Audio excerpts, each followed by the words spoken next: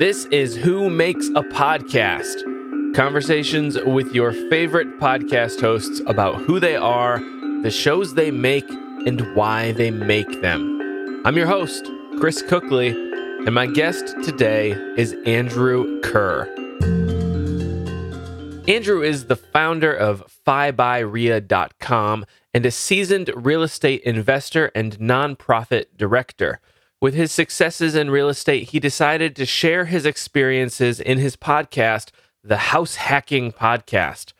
After working in residential and small commercial banking for nearly 7 years, he knew it wasn't his passion. Because of his financial success in real estate investing, he was able to pursue his true passions, nonprofit work, and traveling the world. In this episode, we talk about what house hacking is, SEO and growth through organic search for a podcast, and the Goldilocks guest selection, getting a small guest, a medium guest, a big guest, and how different guests serve different purposes for your audience and your growth. We also talk about how Andrew uses a team to edit his episodes and speed up his process, and he answers his own famous 6 questions at the end. And now here is my conversation with Andrew Kerr. Andrew, welcome to Who Makes a Podcast. Chris, man, thanks for having me on. I'm really excited to talk with you this evening. Yeah, I'm excited to have you here. I was telling you beforehand, I came across you listening to another podcast, All the Hacks with Chris Hutchins. And, that's how I came to know who you are and started listening to your podcast, which is great. For my listeners who don't know about you, could you tell me a little bit about yourself, where you're from originally and where you are now? Yeah, born in California, grew up in North Carolina, and then have been in New Orleans, Louisiana for 6 years, 7 years, something like that. When I got out of high school, I took the alternative route of not going to college. And at 20 years old, this is back in 2002, I'm a sort of older millennial. I ended up buying my first home, was a partner in a mortgage company by 23, and then had that sort of quarter life crisis and ended up in the nonprofit sector. I went from making great money to making no money. And that's when I really sort of built up a real estate portfolio and then started documenting some of what I was doing via the website. And that's sort of what led to the podcast that we're going to talk about today. How did you end up in New Orleans? What brought you there? It was a little bit of a mix. So, my wife and I both loved the city. She had volunteered here, a ton after Katrina. I loved the city. Even before we knew each other, we just sort of loved the city. And then around 6-7 years ago, I got recruited to work for a nonprofit in charge of this multi-state territory. And they said, we'd love for you to come work with us. And you can live anywhere in this multi-state territory. It's essentially from Chicago all the way down to the Gulf Coast. And being a young couple in love, New Orleans, the food, the culture, the music. Yeah. I mean, great place to live.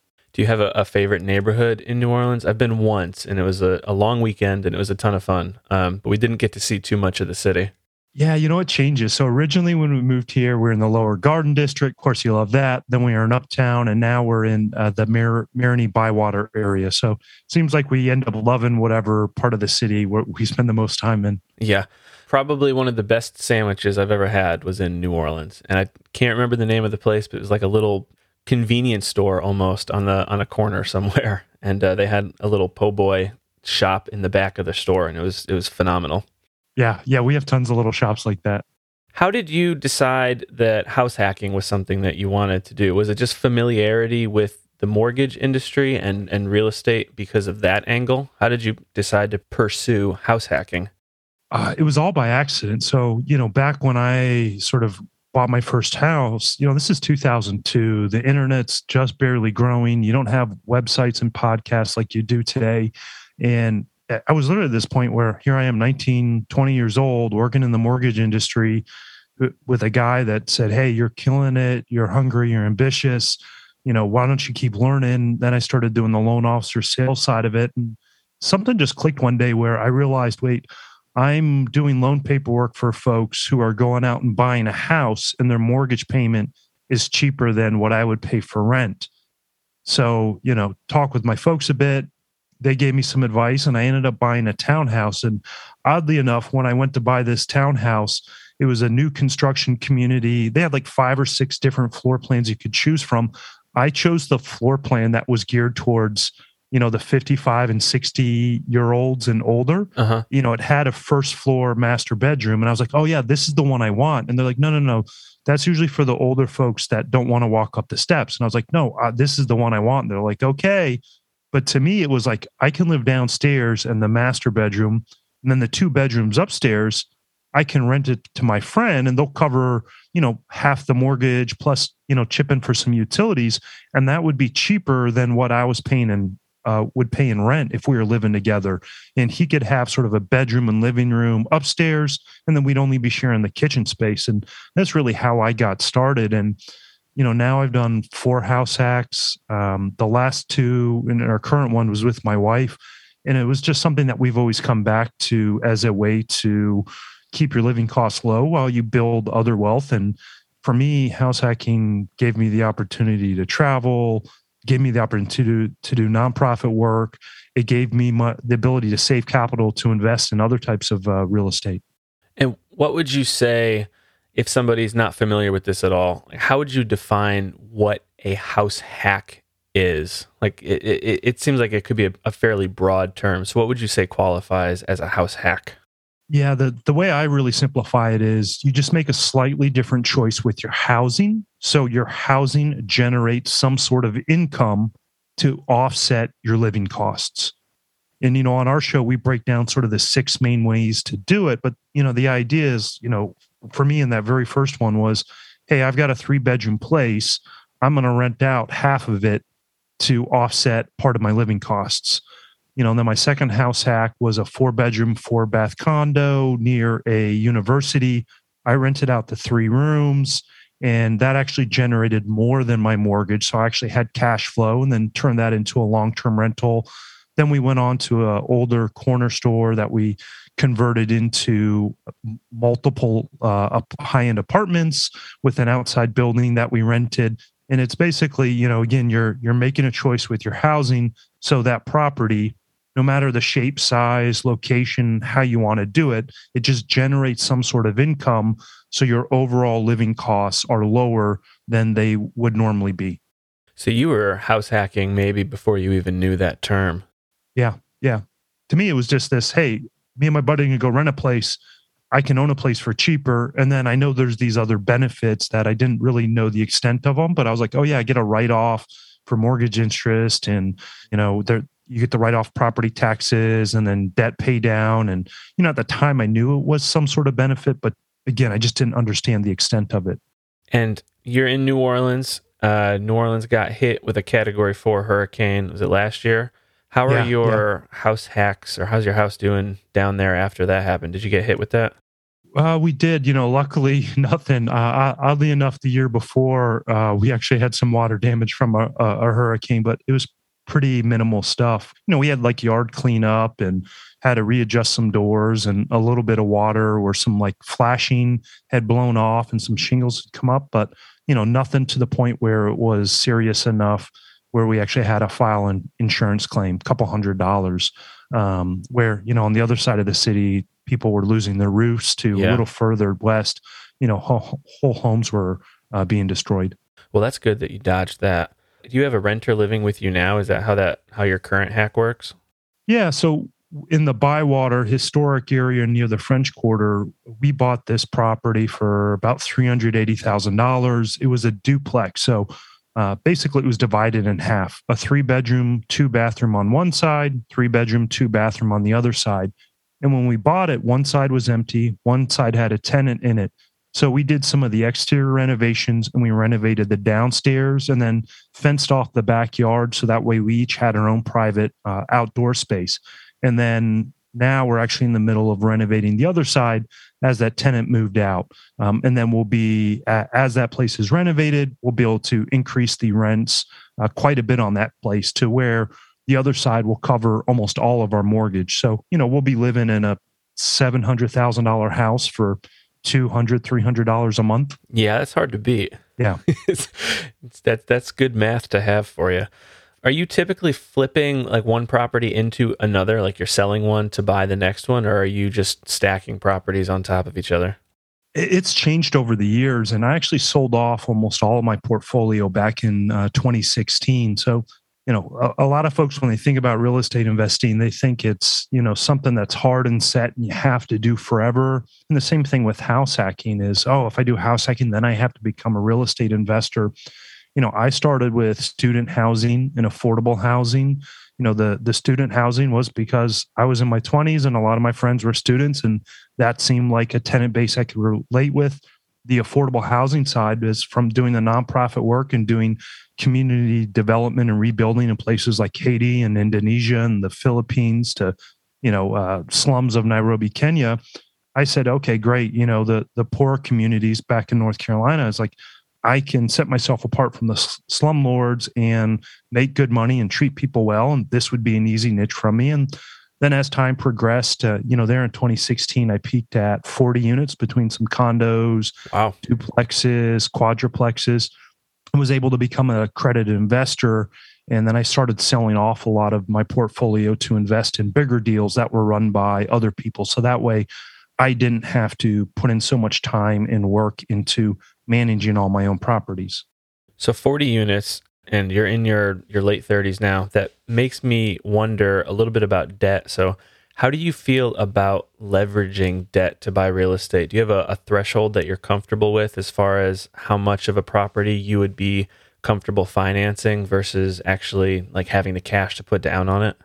Yeah, so I always hate the answer of it depends, Yeah. but Well, it really does depend, Yeah. right? So, in my 20s, I didn't have a problem being leveraged. Literally, I was like taking money out of an old 401k, taking money out of an IRA.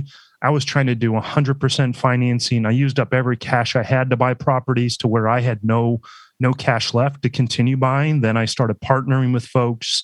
I did, hard money plus a private second loan. So that way is 100% in. And then, as I started to get in my 30s, my girlfriend at the time, who's now my wife, we started getting more serious. You had more to lose potentially in a risk. And I started saying, I don't need to be as risky anymore. So, I went from didn't matter about debt in as far as the percentage. And I said, if I'm 27 and I go bankrupt, big deal, I can start over again. Where now it's like, okay, great. I got a wife and we've got a lot of stuff built up. We don't want to be that high risk. And then, so it's changed over time. And I think that's perfectly fine for everyone. What you're comfortable with one day, you might not be comfortable with, next month or next year, or 10 years down the road. And the others definitely also on the property. So if the property has a lot of upside potential in it, I don't mind doing 100% financing or doing like a hard money financing, a higher rate with more points, a more expensive loan if it lets me move quicker and that single property is more leveraged, just so I can get into the deal and then I'm creating equity. So, partly what we did with the third house hack in Uptown New Orleans, it was this old rundown abandoned corner store. I think we bought it for like $270 to $275. We put about $250,000 into it. I was essentially 100% financed on it, but we created, at that time, I think we increased the value by 50, 60 grand. So by the time we were done, we weren't 100% leveraged. And then it was also a great cash flowing property. So, in the short term, I don't mind being very leveraged on a single property, but sort of across my whole net worth. Now I'm very, I guess, conservative on my risk tolerance. I don't want to be over leveraged. Hey, it's Chris. Can I jump in here for a minute and ask if you have thought about making your own podcast? If you have, you may have realized there's a lot more that goes into it than you might have thought. Don't worry. I have a gift for you. I want you to have my podcast quick start checklist. From what microphone and recording software you should use to how you host and distribute your show, I'm here to help with all of that and more. My podcast quick start checklist will walk you through everything you need to know to start your podcast. I'll show you what's actually important. To get my podcast quick start checklist, go to whomakesapodcast.com/start and tell me where to send it. Now let's get back to the episode. Your website is FIBYREA. Is that how you pronounce that? Yeah. So that's FIBYREI, and that stands for Financial Independence by Real Estate Investing. Is that correct? Yep. You have 5 goals that you have listed on your website that I'm going to read real quickly, which be invested in 3 to 5 metro statistical areas, produce returns of 12.5%, produce enough cash flow to enable an early retirement overseas, somewhere like Central America or Southeast Asia, start a donor-advised fund or family foundation, and raise $25 million for charity. How close are you to achieving these goals, and why did you set these particular goals? Yeah. So, the 3 to 5 areas was, I don't want to be tied all into, at that time, it was North Carolina. I felt North Carolina had tons of upside. I didn't think it was going anywhere, especially in the middle of the state. There'd be the occasional hurricane every 8 or 9 years, but it was pretty safe geographic area, had a lot of potential, but you never know what could happen 10, 15, 20 years down the road. So part of it was to diversify geographically, still be heavily invested in real estate. That one's definitely hit. The 12.5%, to me, that was just, there's 2 parts to it. One is I know if I'm investing in real estate, whatever cash I have in has a 12.5% return, or my total return's 12.5%. That'll let me double my money every about 6 years.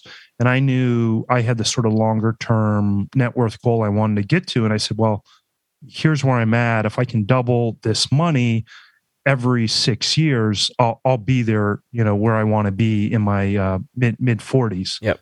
Cash flow, we're set on that. That's an easy one to do. And especially now that, we're still house hacking. Right now, we're covering the mortgage while we're renovating, but that'll cover essentially all of our costs. My wife and I were just talking the other day about, doing a long sabbatical and trying out a place in Central America, because we can rent out our side and, bring in $2,500, $3,000 a month in cash flow. And that would more than cover, just this one property would more than cover a place for us to live in Central America or Asia, and, get us a decent place in parts of Europe. I haven't done the full donor advised fund yet, and then raised $25 million for charity. I've just finished up a big contract with one nonprofit. I'm totaling up, but I think I'm somewhere around over my decade working in the nonprofit industry, about $22 million that I've raised for those charities. So almost to that goal. So you're going to have to set some new goals pretty soon then. I know. That's the good problem to have, right? Yeah. Like you eventually hit your goals, then you got to find more to come up with. Have you thought about that at all? Yeah. Oddly enough, I'm thinking about getting back into affordable housing. There's a couple buddies of mine. We're all real estate investors. One's a doctor at a children's hospital. One's a social worker. And then with my wife and a couple other friends that have also done well, that could potentially be investors. And going back into affordable housing, one, because you can make a decent return investing in that area, but 2 is just really, it's a way to make a positive impact in the community. Across the U.S., there's affordable housing issues. So it's sort of to me, looks like a good business to start for both financial reasons and then a social impact reason. And one of the things we've actually been looking at is, as we set that up as a B Corp or a benefit corporation. If you or any of your readers are familiar with that model, it basically says you have to meet a certain amount of standards where you think things through, like who are your vendors, your supply chain, are you sourcing materials ethically, where they want you to be a profitable corporation, but your goal as a business isn't just the responsibility to the investors and shareholders. It's to investors, shareholders, communities, employees. So it has this more holistic approach to running a business, and they actually certify you as a B Corp or benefit corporation. Okay, so not just straight capitalism then. Yeah, it's a blend between being a nonprofit and being a straight for-profit capitalist for-profit business. Cool. That sounds like a great goal. I'm sure you'll do something like that if that's what you want to do. Your podcast is the House Hacking Podcast, and we're going to get to that in just a second. But I'm curious what it was about podcasting that drew you in. Like, what gets you excited about making a podcast? Yeah. So initially, oddly enough, I wanted a way to generate more traffic to my website. My website, Yeah. I think the first version was in 2017, which I scrapped and then rebooted in 2018 with its current name. So it had been around a lot longer, and I hated writing. And I said, well, great. I don't mind talking with folks. Like, I'll go grab a coffee or a beer with a friend and we can talk about real estate for hours. So my thought was, okay, that's a good medium for me. Video was definitely really starting to come up, but I was like, I don't want to be on camera all the time and, have to brush your hair and, worry about the appearance side of things. So I was like, okay, podcast audio version, that's a great way to go. And then I looked at it as a way also to just build authority for the 5 by RIA brand.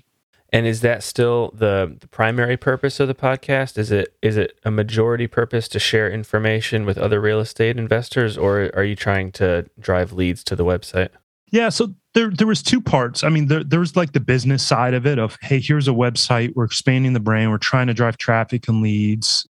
I always thought I wouldn't be able to, because house hacking is such a niche in the real estate investing world. Mm-hmm. I never thought I would be big enough to attract sponsors.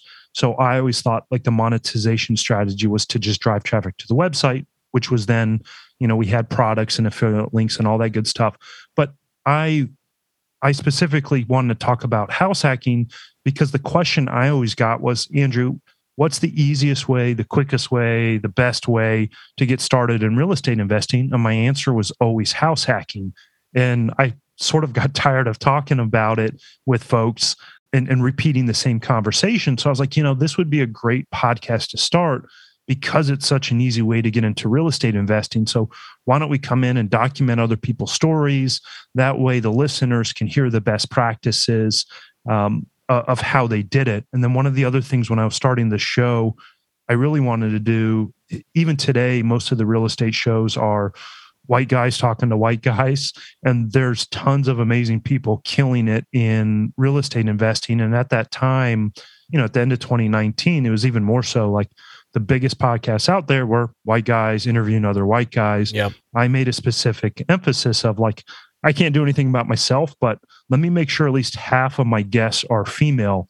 That first season, we ended up having about 60% of the audience was actually female real estate investors that were just absolutely crushing it. And they had a lot of successes. They had a lot of failures. They shared, the ups, the downs. I mean, we had one woman on the show. I love her to death. She was so open and vulnerable about how the whole process basically caused her and her boyfriend to go into couples therapy together because they were renovating a home and all of that stress.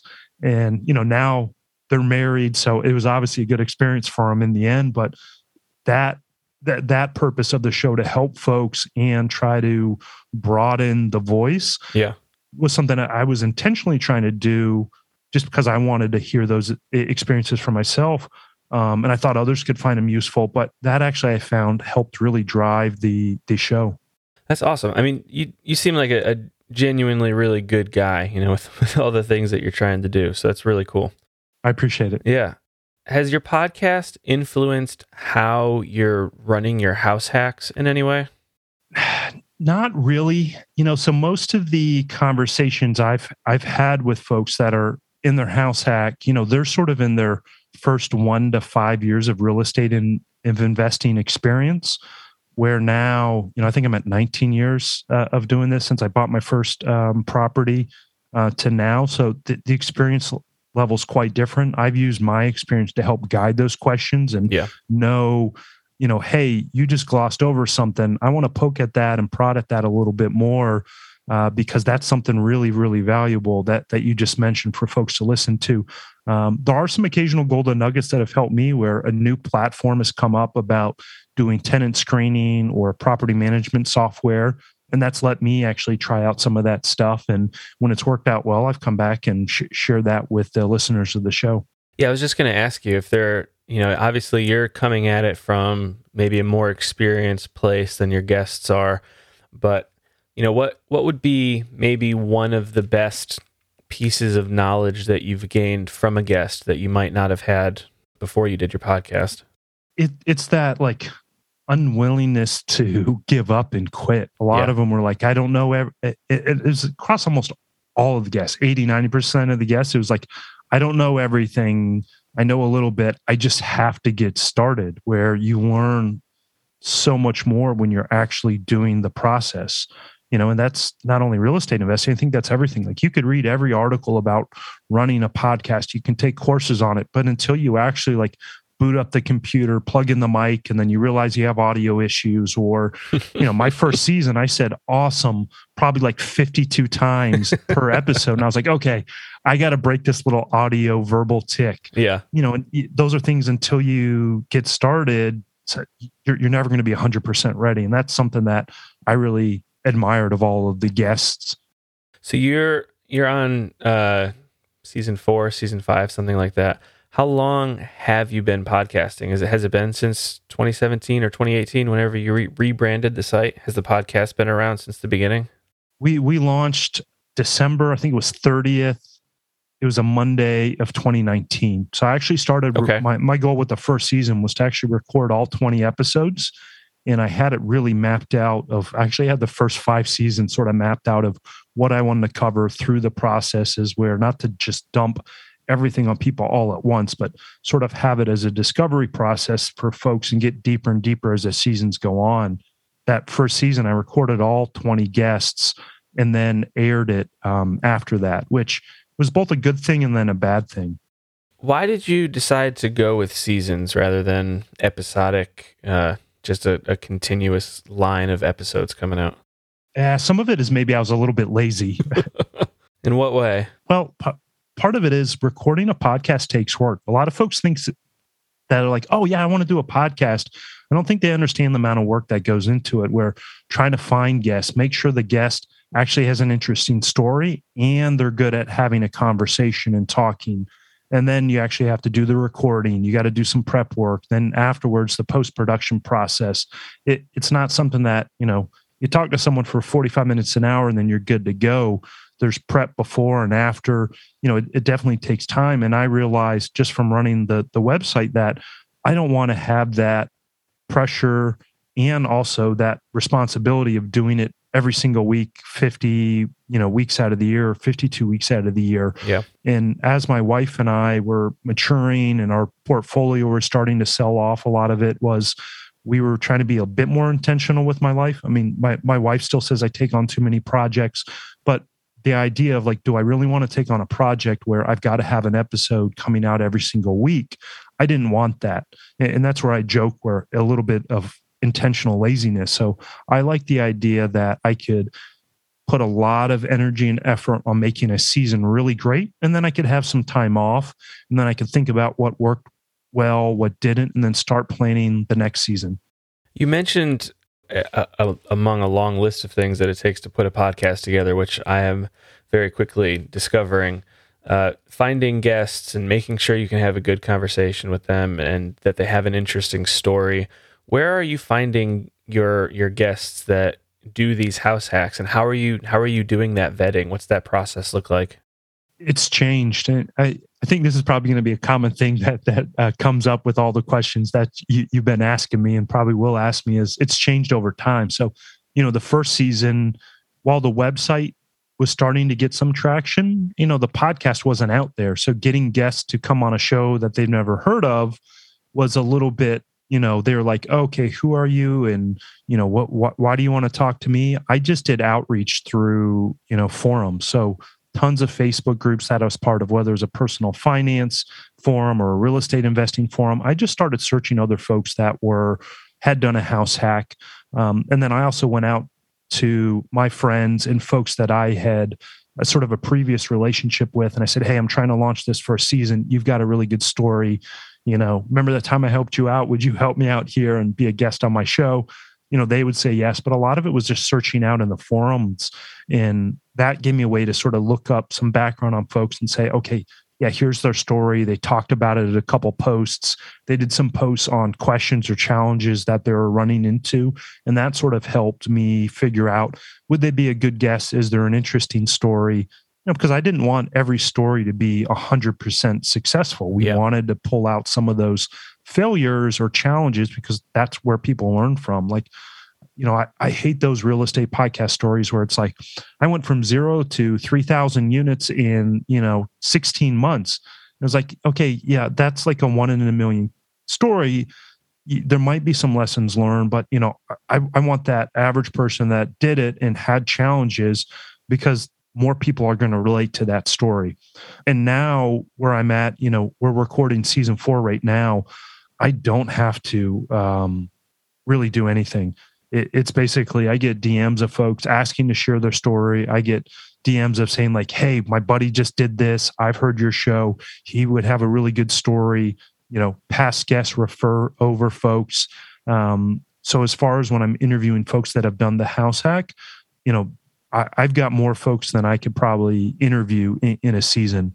We're also doing more technical episodes. We started in season 3. So like we interviewed a CPA to specifically talk about the tax and accounting benefits and potential downfalls or challenges with real estate investing and house hacking.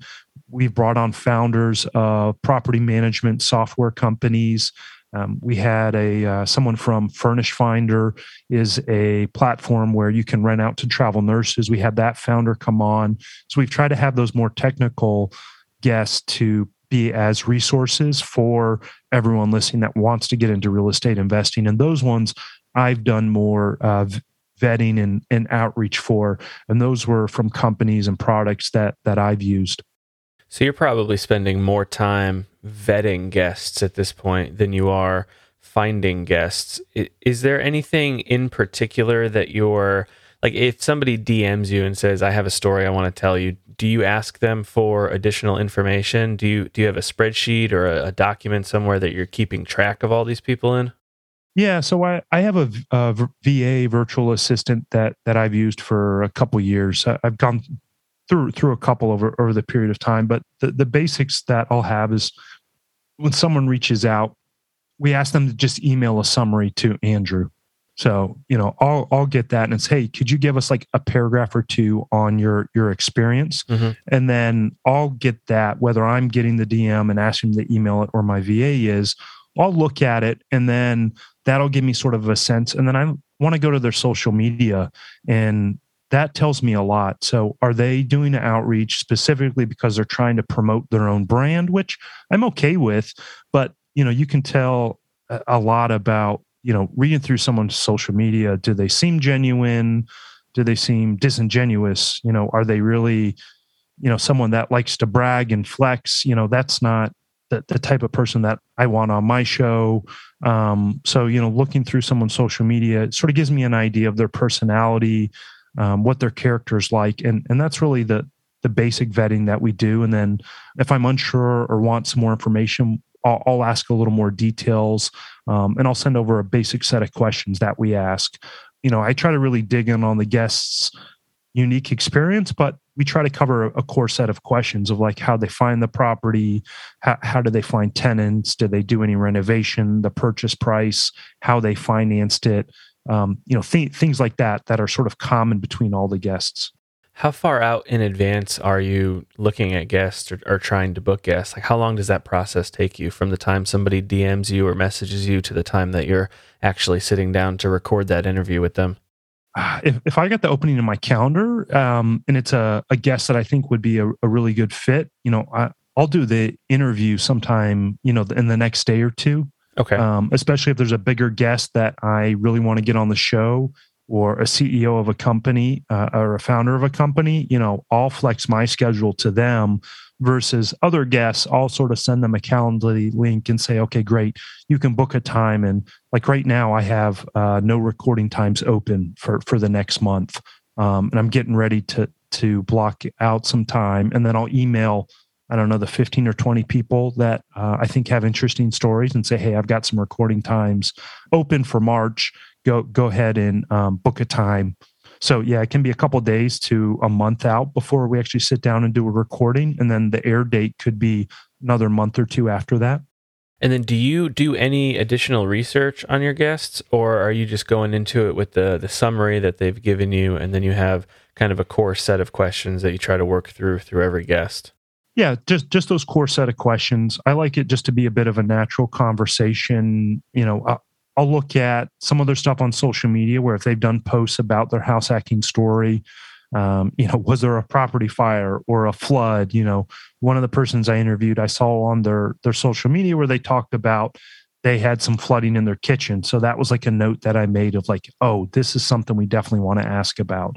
But otherwise, I just try to have a conversation with folks on the spot. Do you listen to a lot of podcasts?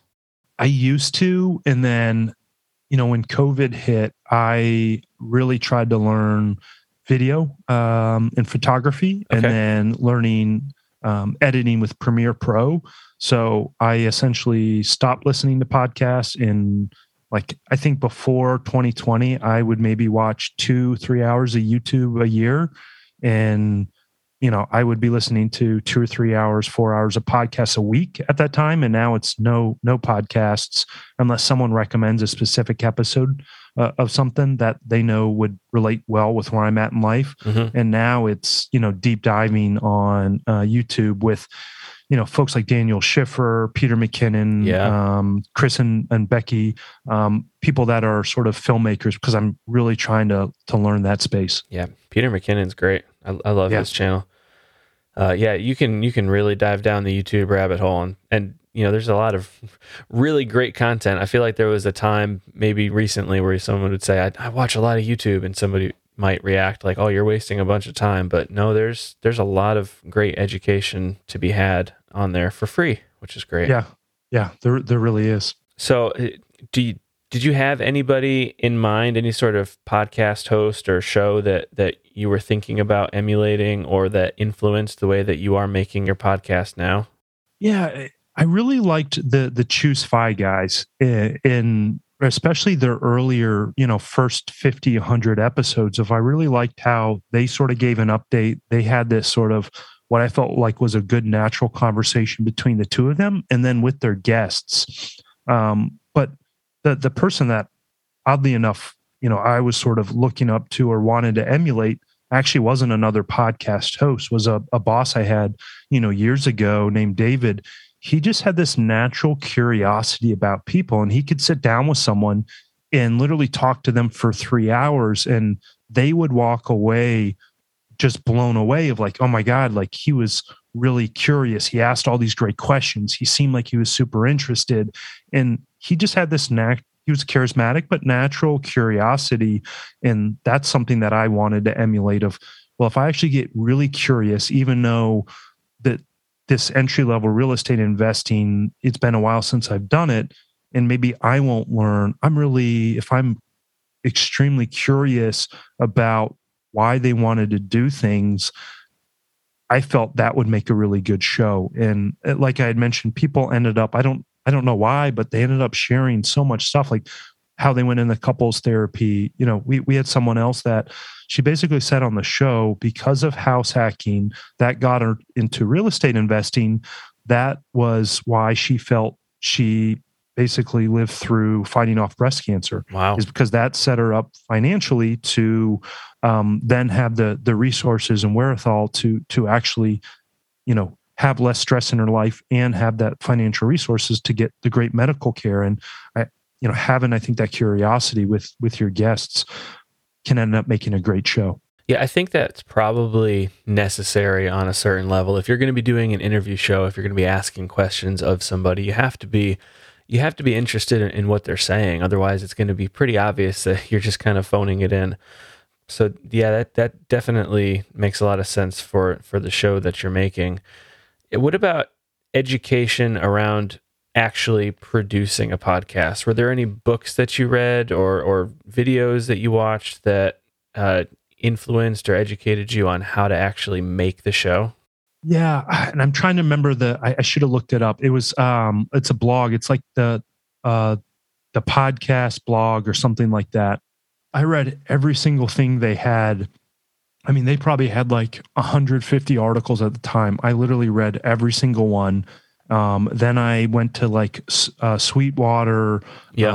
BH, Photo Video, Adorama, and like I read every review about every single mic, what people liked, what people didn't like. I went into forums of like, no, don't use the Scarlett, get a Rodecaster, or condenser mic over dynamic mic. And I just did a super deep dive on it. And then I did a post in one of the financial communities that I was part of. And I said, look, I'm getting ready to start a podcast. I know what I know and I know what I don't know. Like, does anyone have a good editor or anyone that's helped launch a podcast that can specifically help with this? And then I got a couple good recommendations to folks. And I had someone that sort of helped walk me through a equipment list and sort of what I need, how to set up a podcast host, that sort of front end piece. We did a couple test recordings together, and then they did the editing. So part of that is I committed to them editing the whole first season, and they in turn sort of helped coach me through those first couple episodes and all the equipment setup. Nice. So did you not have much of a history maybe with audio recording before deciding to do your podcast? Not really. I was a failed DJ, and I played trumpet in middle school and a couple years in high school. So there's a tiny music background, but even then, like not really, like nothing recording wise.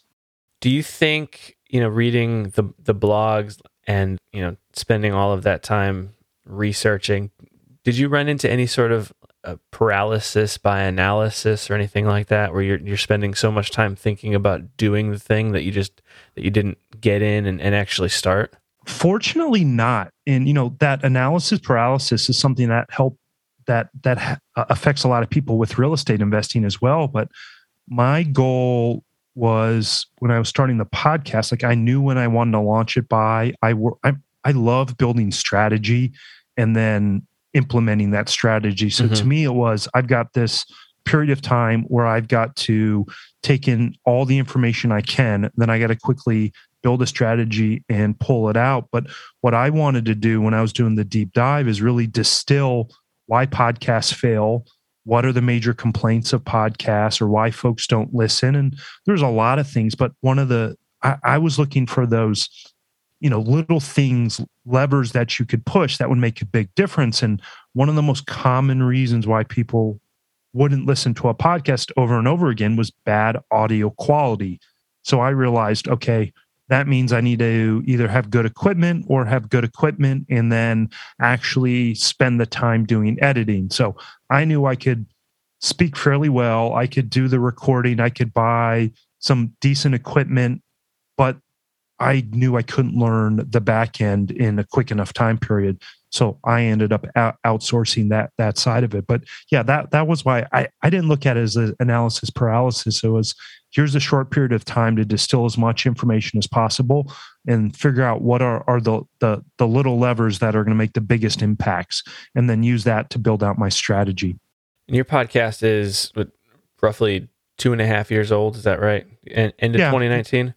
And we're recording this at the end of February 2022. How big is your podcast at this point? Like how many weekly listens or downloads are you getting?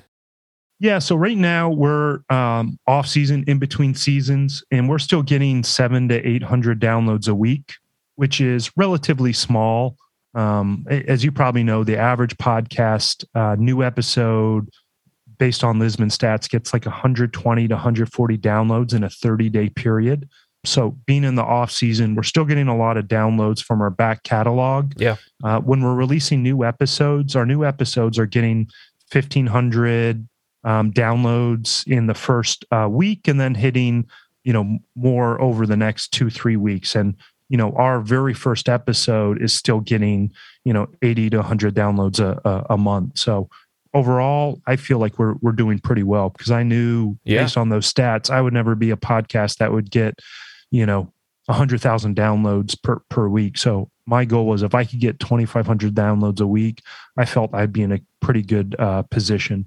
And for me, we hit that easily when we're airing new episodes. Yeah, no, that's awesome. That's definitely, I would consider that a successful podcast. I don't know how you define success for your podcast. Almost nobody's going to get YouTube numbers, right? It's just a different kind of platform. So, Yep. 700 to 800 a week off season definitely seems like a really good bit of momentum going into the next season. How do you stay motivated to continue making new episodes? Like, is it still fun going into, you're making season 4? Are you still enjoying it? Can you see yourself doing it for kind of the long term? Yeah. So the specific podcast, I don't think it'll be long term. One of my goals when I was starting is I sort of thought there was 4 or 5 seasons, 100, 150 episodes, maybe 200, but because it was a entry level way to get into real estate investing, I sort of felt like you could only talk about it so much. And I try to make a lot of the episodes as evergreen as possible. And then, the podcast could essentially stop, or you do some updates every now and then. So I always thought it wouldn't go on forever. But at the same time, we're producing now video series. We're in the middle of recording a giant renovation from a tenant moving out to renovating to a tenant moving back in, and actually working on a new series called Doors and Pours with another real estate investor. So she'll sort of talk about her experience from a female perspective. I'll talk about it from a male perspective, and it's geared towards helping folks that are sort of past their first year of investing, or they have 1 or 2 properties, but now trying to go from 2 properties to 10 properties. So sort of long answer to that question, as I didn't think House Hacking Podcast would go on forever, but I thought I would be producing content in some form to help folks for quite a long time. Yeah. And, that probably is a natural thing to have transition from one medium or one type of piece of content to another over time. I did have another question about your guests, and I should have asked it earlier. I missed it. You talk a lot of specific numbers with your guests, like about how much their properties cost, what they're earning, things that some people might shy away from discussing in a normal conversation, particularly with a stranger, particularly with someone that, they're being recorded. How do you approach that sort of a topic with your guests beforehand? Do you discuss beforehand? Do you discuss expectations with them? Have they been reluctant to do that? Yeah. So part of that is, luckily the first season was harder. Now that we've got seasons out, people can listen to episodes and they sort of know what to expect. But I would send over a list of those common questions, and some people would be a little bit reluctant. And I think that's just some of the culture in America, is where you don't necessarily talk about sex, politics, religion, and money. Yeah. So there people will be a little bit hesitant to talk about it. And the way I always approach it is, look, what we're going to talk about is all generally public information. So if someone really wants to know, what you bought your house for, while you might not be comfortable sharing for it, I can find it in 2 or 3 minutes. Yeah. It's public. It's public records. There's a tax record on it. Yes, you may be hesitant to talk about what the property is going to rent for, but now there's so many resources out there. If you posted it for rent in the past, that listing's out there on the web. Or there's resources that can say, hey, this neighborhood, this many bedrooms, bathrooms, here's what the average rent is. So, when I would sort of phrase it with folks is like, we cannot talk about anything that you want, but I do need answers to, like, what'd you buy it for? What's the type of financing? And then, what's your payment? What are you getting for rent? And that's all sort of public information that's, easily sourced out there. People can find, and, 99% of people are like, hey, that's great. I don't mind talking about it. What does typical production look like for an episode for your podcast? So from the time that you record the episode to when the podcast gets out to the listeners, what does that process look like? Yeah, so I use a project management software called Asana. I use that for basically everything under our media company, from website, written articles, to videos, to the actual podcast. So once we hit record, we do the conversation. I should add, the first 2 seasons were audio only. The third and now the 4th season are both audio and video. So, once I'm done doing the recording, I hit stop, and then I start actually uploading everything. So I have a company based in the UK that does all my audio editing. I simply put it in Dropbox, and then I log into our sort of dashboard and put the notes in there in the link to download it. And I say, here, put in this advertising spot. Here's the custom intro I recorded. Here's the episode. Here's a custom outro or a mid roll. I do the same thing, upload a link with the video to our video editor who's in the Philippines. I also have the raw audio for our show notes writer to actually start writing the show notes. And then once everything comes back, my VA starts to compile it and take the show notes, put it up on the website, schedule it out. They'll put it in YouTube to schedule it out. And then we'll put it in our Podbean podcast host to put it out for the release date. And then my VA starts to do social media graphics and stuff around the episode. So we'll cut little short clips that we've thought were really impactful or beneficial and use those for social media. And then when the release day comes for the episode, everything's sort of done. So you're fairly hands off then, as far as, the production side of it goes. After you record the episode, after you have the conversation, you have a team of people that are doing a lot of this additional work for you.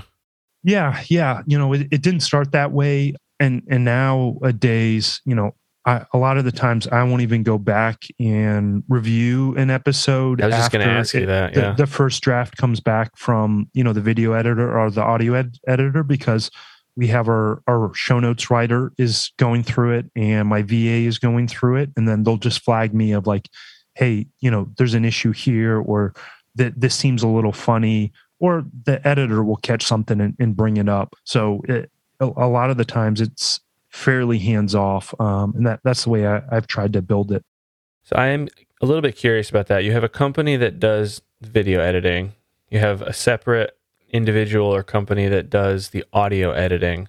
Yep. How are you making sure? How are they making sure, if that the the audio and the video sync? Yep. So I actually record it all. I use Riverside FM. It's a online platform, just like Zoom. It can record an audio and video. It records HD video, and then I use a Rodecaster Pro soundboard, and then Adobe Audition, and I'll record the audio automatically, and then Riverside records backup audio and the video. So my video editor actually will, as he's cutting the video together, it automatically he'll clean up some of the audio.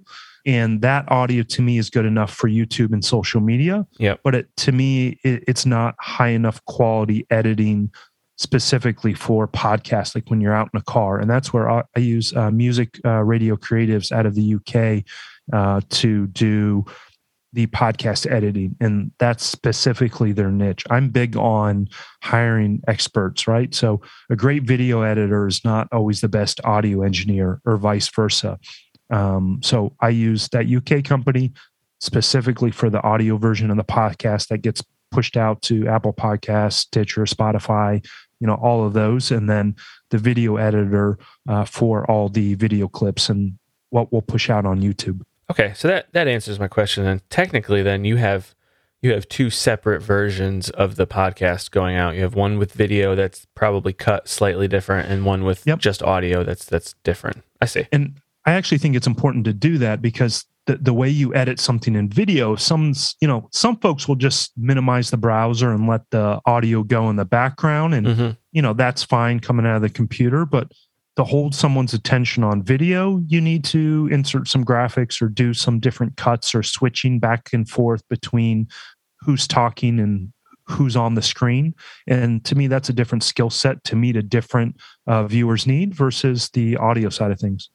You've made it a point to highlight on your podcast that you have a new show notes page for your episodes. What did you change from the old show notes page to the new one, and why'd you do that? Yeah, so I'd almost say we're on 3 versions of it. So, the first version was essentially a summary, couple paragraphs, and then I included a transcript. And the idea was, like I had mentioned at the beginning of the show, I want to drive traffic to the website, so I need to have some sort of show notes page. Version 2 was as I started to learn more about SEO and was able to bring on a writer to write my show notes, let me make these a little bit more useful and impactful. Now we're writing a 600 to 800, sometimes 1,000 word blog post that's based around the article. It's a good summary. We're including links and more resources. So, in a show notes page, we'll link to other articles that are useful. So, we had a guest talking about the house hacking leapfrog strategy. We had an article that we actually wrote about that. So we included a link to that article. And the goal with that was, could we make those show notes pages more useful so more people would go there? So there's sort of the business side of it.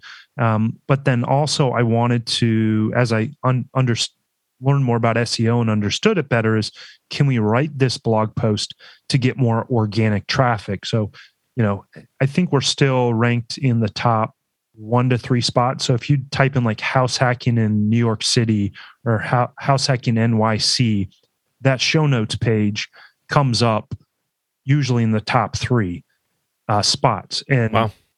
There's not a ton of searches for that, but that usually puts 100 people to the website a month to that specific show notes page. And that's a way we've helped grow traffic to the website and helped grow the show. So they'll go to that show notes page and then they'll read the blog post and skim it and then be like, okay, now let me go listen to the episode. So that was sort of the second version. And then the third version, we redesigned the graphics for the page. So we're still doing the SEO optimized article, including a lot more links and resources. But then we wanted to do things with some graphics, make the page design better, to do call outs, sort of call to actions for, as an example, a sponsor, or do like a pro tip section. So that way it's more useful to the reader, the listener, and also has higher conversion rates on the website. And are you still doing a full transcript of the episodes? No, I dropped that out after sort of that first version. And I think there's a little bit of debate on this, but one of the things that I learned is when Google's algorithm looks through a page, it looks at, an SEO score, and then it also has something called a readability score. So if you dump the transcripts on there, the way we talk isn't the way we write. Yeah. So the readability score, I noticed on those show notes pages, was in the dumps, and I felt like that could potentially hurt my organic ranking for those pages. So interesting. I opted to just not do the transcripts anymore, and no one ever complained. No one ever came back to ask me for the transcripts. So I just stopped doing it, and it didn't cost me a lot of money. I was using a service to do the transcripts. It was a couple bucks per episode, but I said, why spend the money if no one misses it and no one is asking for it? That's interesting because I put full transcripts up on my pages, and the idea has been for SEO purposes, thinking that, if a guest mentions something or we have a conversation about a particular search term that Google would find within the transcript, maybe that would help elevate the organic traffic to the website. But, it seems like it's just like anything in life. You have people telling you one thing, and then somebody else comes and gives you a valid reason for the exact opposite. So, what's the best thing to do? I don't know. Yeah. Well, one of the tools that some of your listeners might like is I use a plugin on my WordPress website called Yoast, Yoast. And the Yoast plugin will actually scan the article or your show notes page and say, hey, here's how it's looking for a keyword or keyword phrase, and here's the readability score. So not only was the readability score really low, it was actually flagging me for like keyword stuffing. So it would be like, your audio, you said house hacking 50 times over an hour and a half.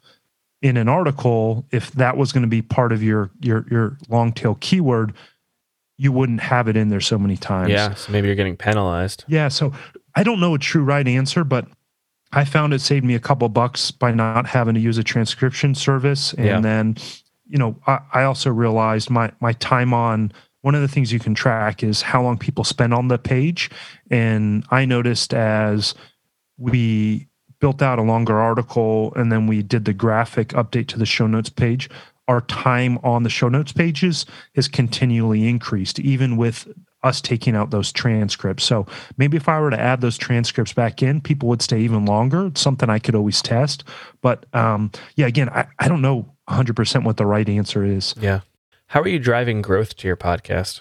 One was just sort of, we talked about optimizing those show notes pages for SEO or SEO, right? So, we'll try any major city like house hacking Seattle, house hacking New York, house hacking Chicago. Then we'll also, when we have guests come on that have a bigger audience themselves, we've been fortunate to build some good relationships with folks that have 70, 100,000 subscribers on YouTube where they've come on our show. So we'll specifically optimize that page around their name and real estate or house hacking. So when someone types in, that YouTuber's name, obviously their stuff's coming up, but our show notes page is coming up pretty high as well. When we have folks on from like a property management software or a platform that can help real estate investors, we'll optimize that around SEO for a review of that company. And that's helped us really get organic growth. Then I've also spent a little bit of money on ads for video views on Facebook and Instagram. Okay. You can get, for every episode, what we've tried to produce towards the end of season 3 was we have the main video, and then we'll produce 5 or 6 short video clips that are, 30, 60 seconds, 2 minutes, or 3 minutes. So what I'll do is when we post them on social media at the end of the week, whatever one did the best or 1 or 2 that did the best, the next week I would actually put a little bit of advertising dollars in boosting it, or whatever the Facebook calls it. Those, yeah. Yep. And specifically would target them to, people interested in personal finance and real estate investing. So, it's sort of a, hey, here's 6 clips that I think are interesting and people get value out of. Out of those 6, here's the ones that people actually like the most. And then I would boost those to a new audience. And then that would help get additional views, get page likes and follows. Costs have gone up a little bit, but you could get like 2, 3, 4 cents video views on Facebook for those short 60-second clips, and it doesn't take much, $5 or $10, and you get tons of views on those videos. And if you have a good call to action on that post, and it's something that's useful and interesting, we ended up getting some good traffic out of those. And can you tie that back directly to the boosted post? Like I know Facebook has I think they call it the Facebook Pixel that you can install on your website, and that kind of will track users across Facebook's properties that also visit your website. Is that what you're using to do that? Yep. So Facebook, hate them and both love them at the same time. Yeah, but their ad hate them as a person awesome. And love them as a business. Yeah, because it'll literally say like, here's how many people saw this boosted post. Here's how many engaged with it. Here's how many watched 3 seconds of the video. Here's how many watched 25% of the video. Here's how much watched 50%, 75%. Here's how many watched 90% of the video. Very few watch 100% because they know when the video is about to end, so they click off. But they have all that data. Then they say, here's how many people went to the website, or whatever the main action was out of it. And the Facebook Pixel lets you track people going to your website. So to me, it's been a great resource to help sort of broaden the audience of the show. Do you use any sort of listener stats to kind of make any decisions about what types of episodes you're going to put out? Or are you just, we're going to interview people and, whatever they have to say, we'll find that interesting and run with it? Yeah, so some of that has just been a little bit of my gut of what do I think an interesting perspective would be, especially during the first and second season when it was sort of newer. And then as I start to notice, I could test different headlines for podcasts, and that would sometimes help. But we could look at, the average listen, and then I would try to gather out of like, okay, why did this episode do double what all the other ones did? And I would go back and listen to it 2 or 3 times. I'd look at the headline, the description to try to distill some information out of that. But what I found that seemed to work really well for me was this sort of, I don't want to call it like Goldilocks thing, like right size, but I specifically started in season 3 was tried the strategy of small guest, medium guest, big guest. Small guest, medium guest, big guest. And the idea was there's someone out there that literally will only have 50 people on Instagram, but they have an amazing story. So they're not going to help really, that if they share it, they're going to share it to their 50 followers that are family and friends, and only one or two might listen to the episode. That's not going to get me a lot of, growth. But my existing audience will love that story. Then there's the medium folks where they're trying to grow a brand or they're trying to grow a following and they have a pretty good story and then they can share it. And then there's the bigger folks where some of them won't take the time to share and they feel like they're doing you a favor to be on your show. But it's such a big name where just by having their name in the title is going to get you a lot of views.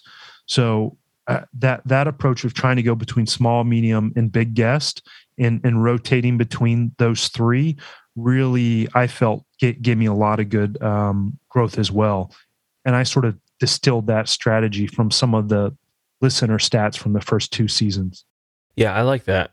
As this podcast grows, I can start making some of those sort of conscious decisions. At this point, I'm kind of taking everybody that comes and says they want to be on the show, which is great. I love it. We all start there, right? Unless you're well known, it's hard to get those first guests for season 1. Yeah, well, I appreciate you jumping on and talk to me. I'm sure you're on the bigger guest side of things, so I would say medium, that. Medium, okay. No problem, man. I love helping folks out, especially content creators in the podcast or video space.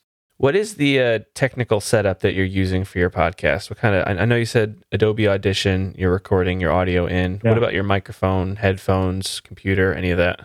Am I allowed to say it's changed over time? Absolutely. That's the follow-up question. How's it changed?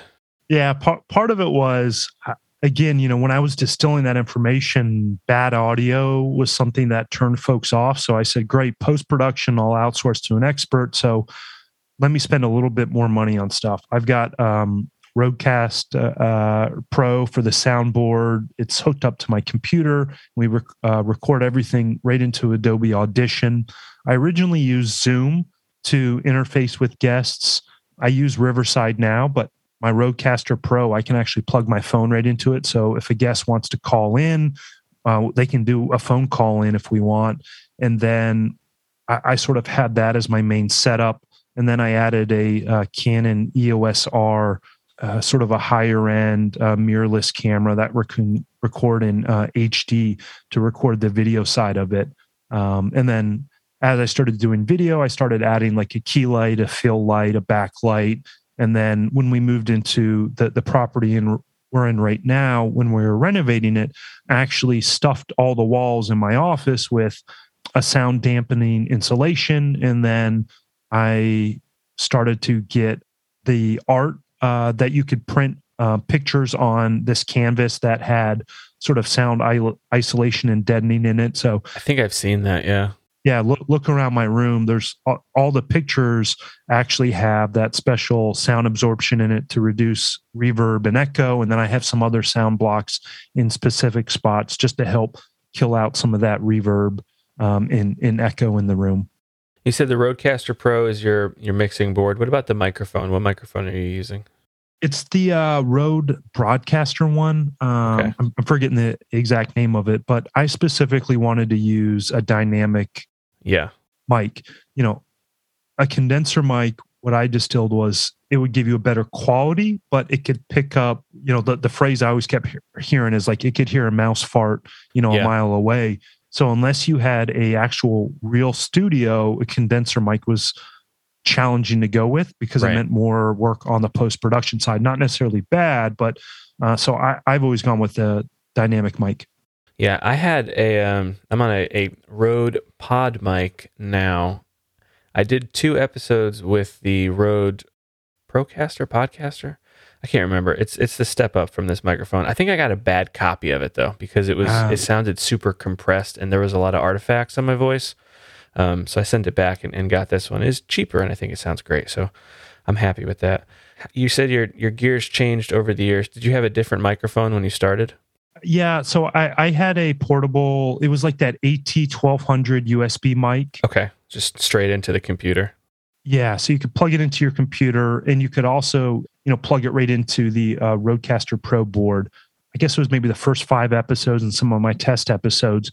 We just recorded directly into the computer while I was getting everything else set up, and then all the sound paneling and insulation was something that happened starting in season 3. Nice. One of the other things I added, I guess 2 little things. One is I noticed I have a lot of that air popping, lip smacking. So I added a wind filter on my mic, even though I'm indoors, and I found that helped me. And then as I moved into the new property, I added on I forget what it's called. It's the little cage you can put your mic in to stop any vibrations. Yeah. So like I'll get excited and start bouncing my knee, and then it shakes the floor and shakes the desk and then shakes the mic. So that was something that I noticed, where that little bit of a vibration could sometimes be picked up. And where I added that little cage that holds the mic, it was like $30.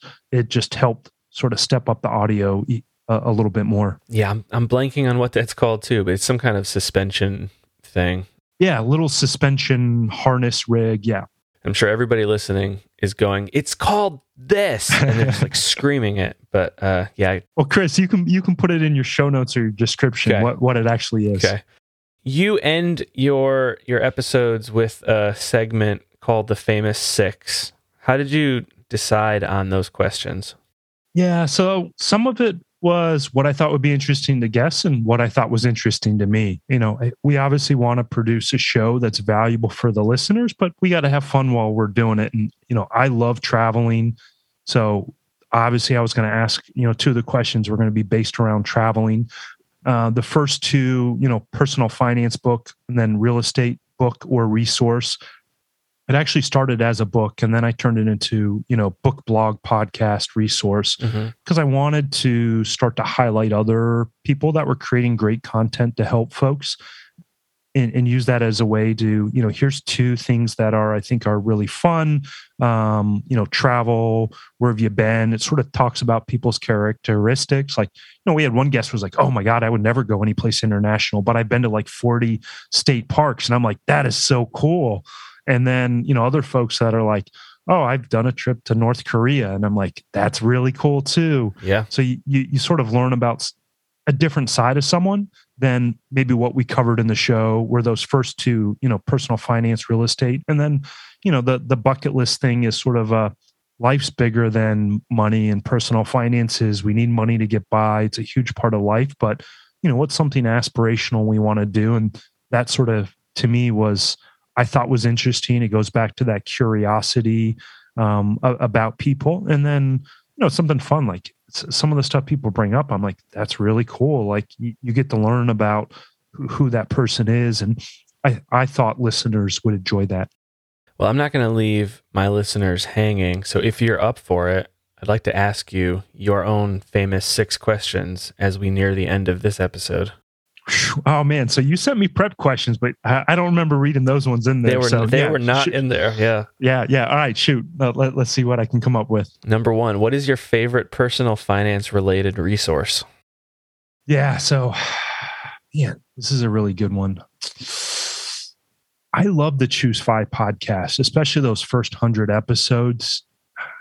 I've referred that show over to folks to so many different folks, and not just go listen to the show, but they had so many great episodes early on. They're still doing great episodes, but it was so easy to pull out 1, 2, 3 episodes and say, hey, this is exactly where you're at in your life. You need to listen to this episode. Or, hey, you're a teacher.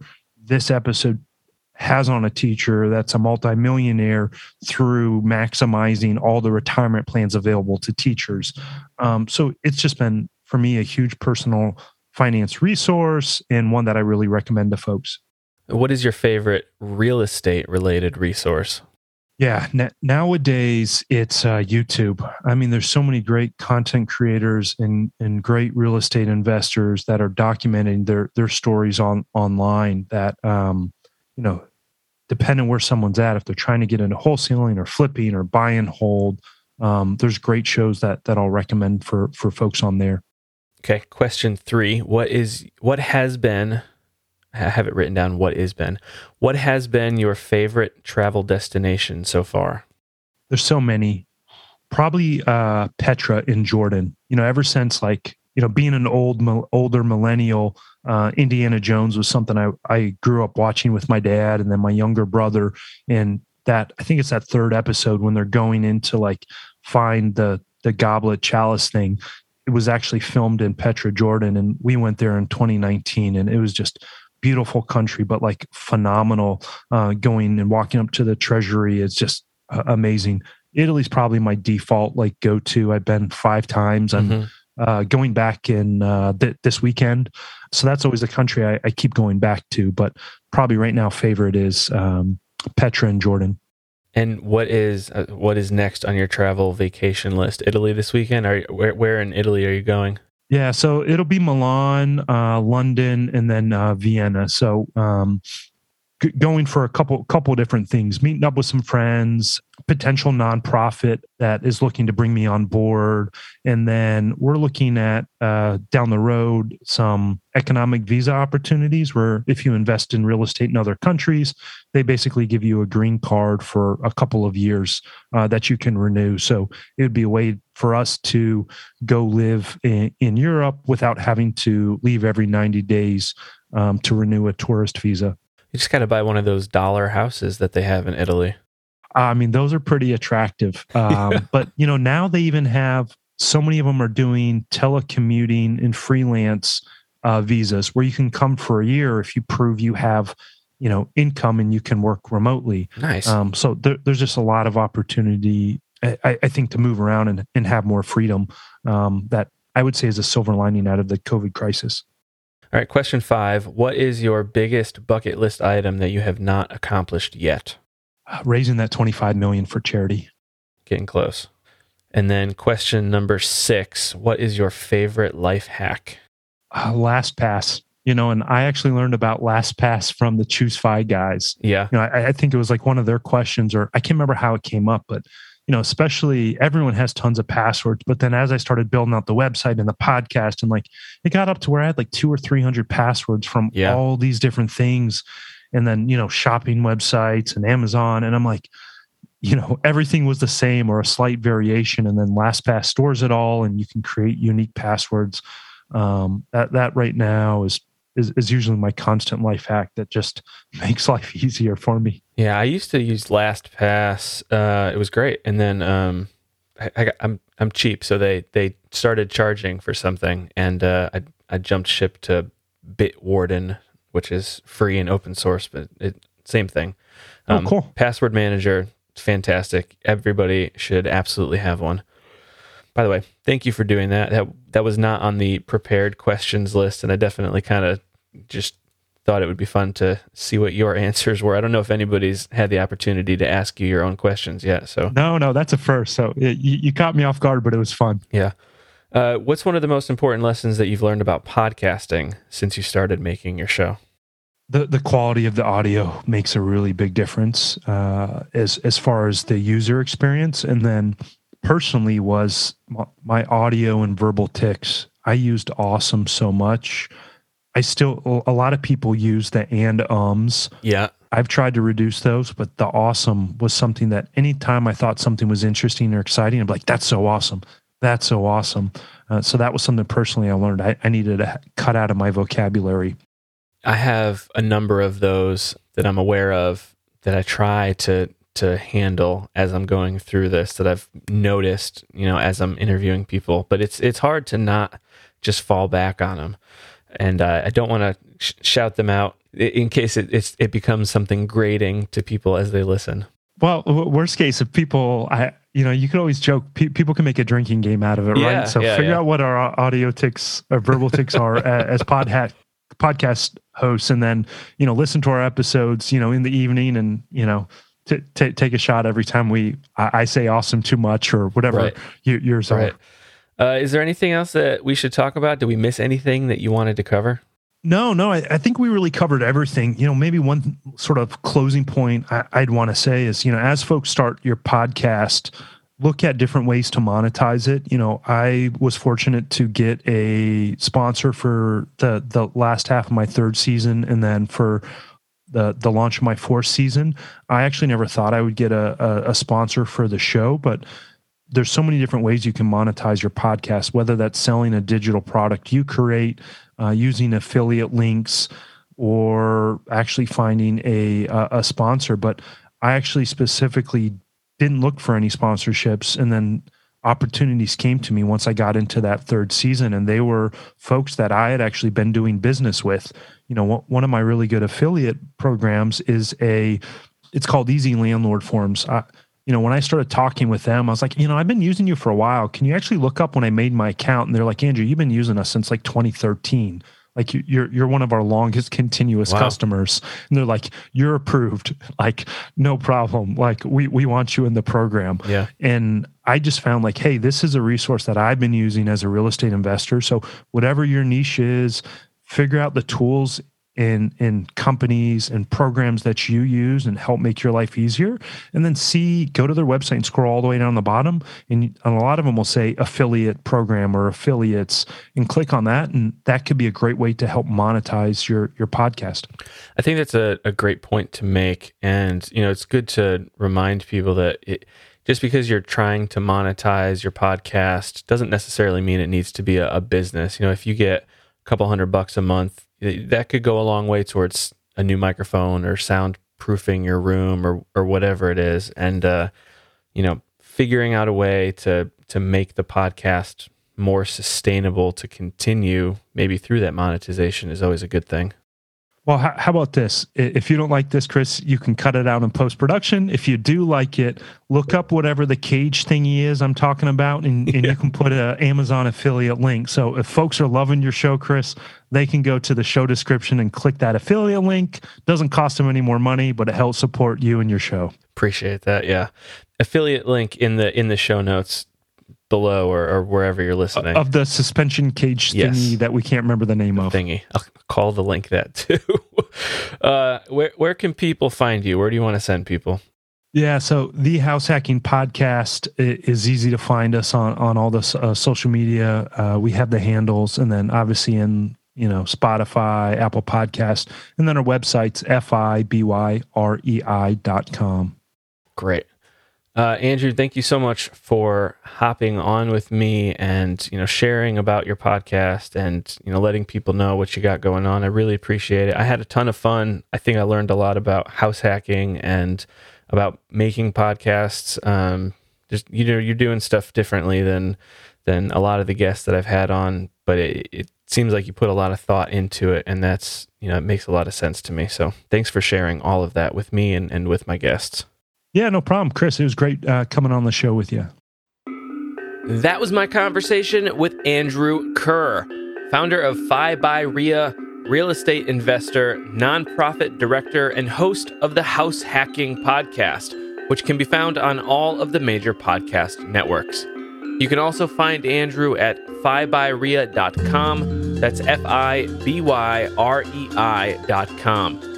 My name is Chris Cookley, and you can find me at whomakesapodcast.com. If you enjoyed this episode, it would be an enormous help if you shared it with your friends or left a review on Apple Podcasts, Spotify, or wherever you're listening right now. And if you host a podcast and would like to be my next guest on Who Makes a Podcast, let me know. Go to whomakesapodcast.com/guest and tell me about your show. This is Who Makes a Podcast. I'll be back next time with another conversation with another incredible podcast host. Thanks for listening.